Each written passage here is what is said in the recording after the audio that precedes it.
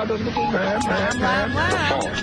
believe that all men are created equal to the magnificent mosaic that is America. From radio beacon to radio beacon. I have a dream. Change has come to America. Believe me. Help is on the way. Knock, knock. Who's there? It's a figment of your imagination. Randi Rhodes Show. Turn up your mind. Are you still okay? Are you all right? Are you watching this? Are you all right? I almost passed out. In between syllables of Michael Luttig, the former federal judge who sat on the Fourth Circuit Court of Appeals, where I was once a defendant. Woo! What a relief that all that's behind me. But okay, so today the hearing began at 1 o'clock, and it's about the pressure on Mike Pence to give Donald Trump a second term that he did not win. That is the scope and the breadth and the depth of what they are trying to explain to the American people. And so what we learned in a very painful slog of 2 hours is that Michael Luttig is old, and he has a very halting way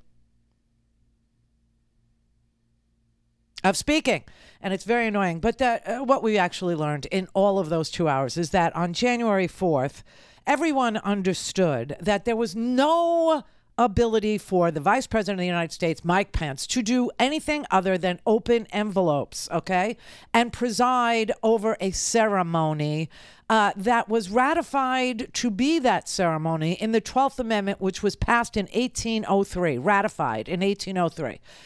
They were using some sort of a justification of something that Thomas Jefferson did in 1800, which required that we amend the Constitution to make clearer that the Vice President of the United States could not throw out the results of an election, that we, as the founding fathers, decided that no one man should be able to undo the will of the people, and we wanted to put that in the Constitution, and we were able to do that in 1803.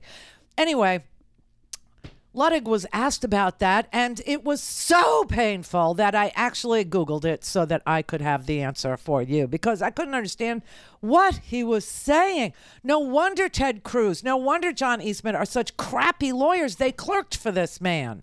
They clerked for him. But he is the mountaintop of conservative justices, you understand. He is lionized by the conservative legal community. He is the one that Mike Pence phoned when it was time to phone a friend.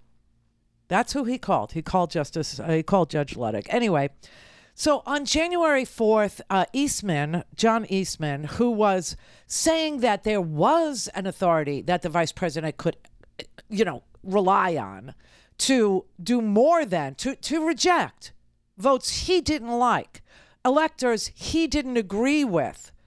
Okay, on January 4th, Eastman acknowledged that would be a loser in court, that would lose 9-0.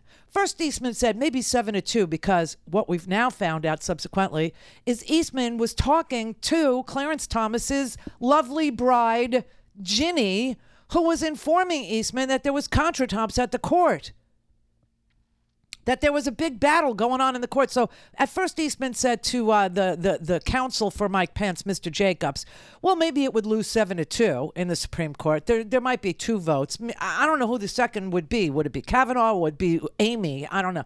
But anyway, at the end of that conversation on the 4th of January, Eastman agreed it's a loser. It would lose 9-0 in the court. He agreed.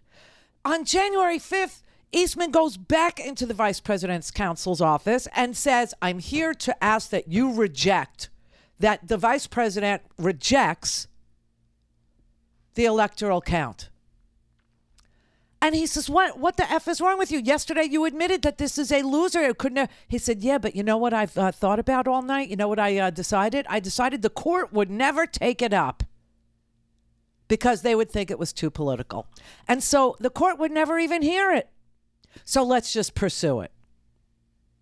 This is when everybody told him pretty much to go F himself and get a criminal attorney because he was bat crap crazy, and that this was a lawless plan. And Eastman kind of admits, yeah, it's lawless, but they'll never take it up. They'll never do it. So that's where we are. Then they took a recess. Now they're back, and they're going through January 6th. They're going through the night of January 5th, where Donald Trump sends a late-night text saying that Mike Pence needs to do the right thing, okay? And he makes sure that he tags Mike Pence so it would show up in Mike Pence's Twitter feed, and Pence would definitely see it.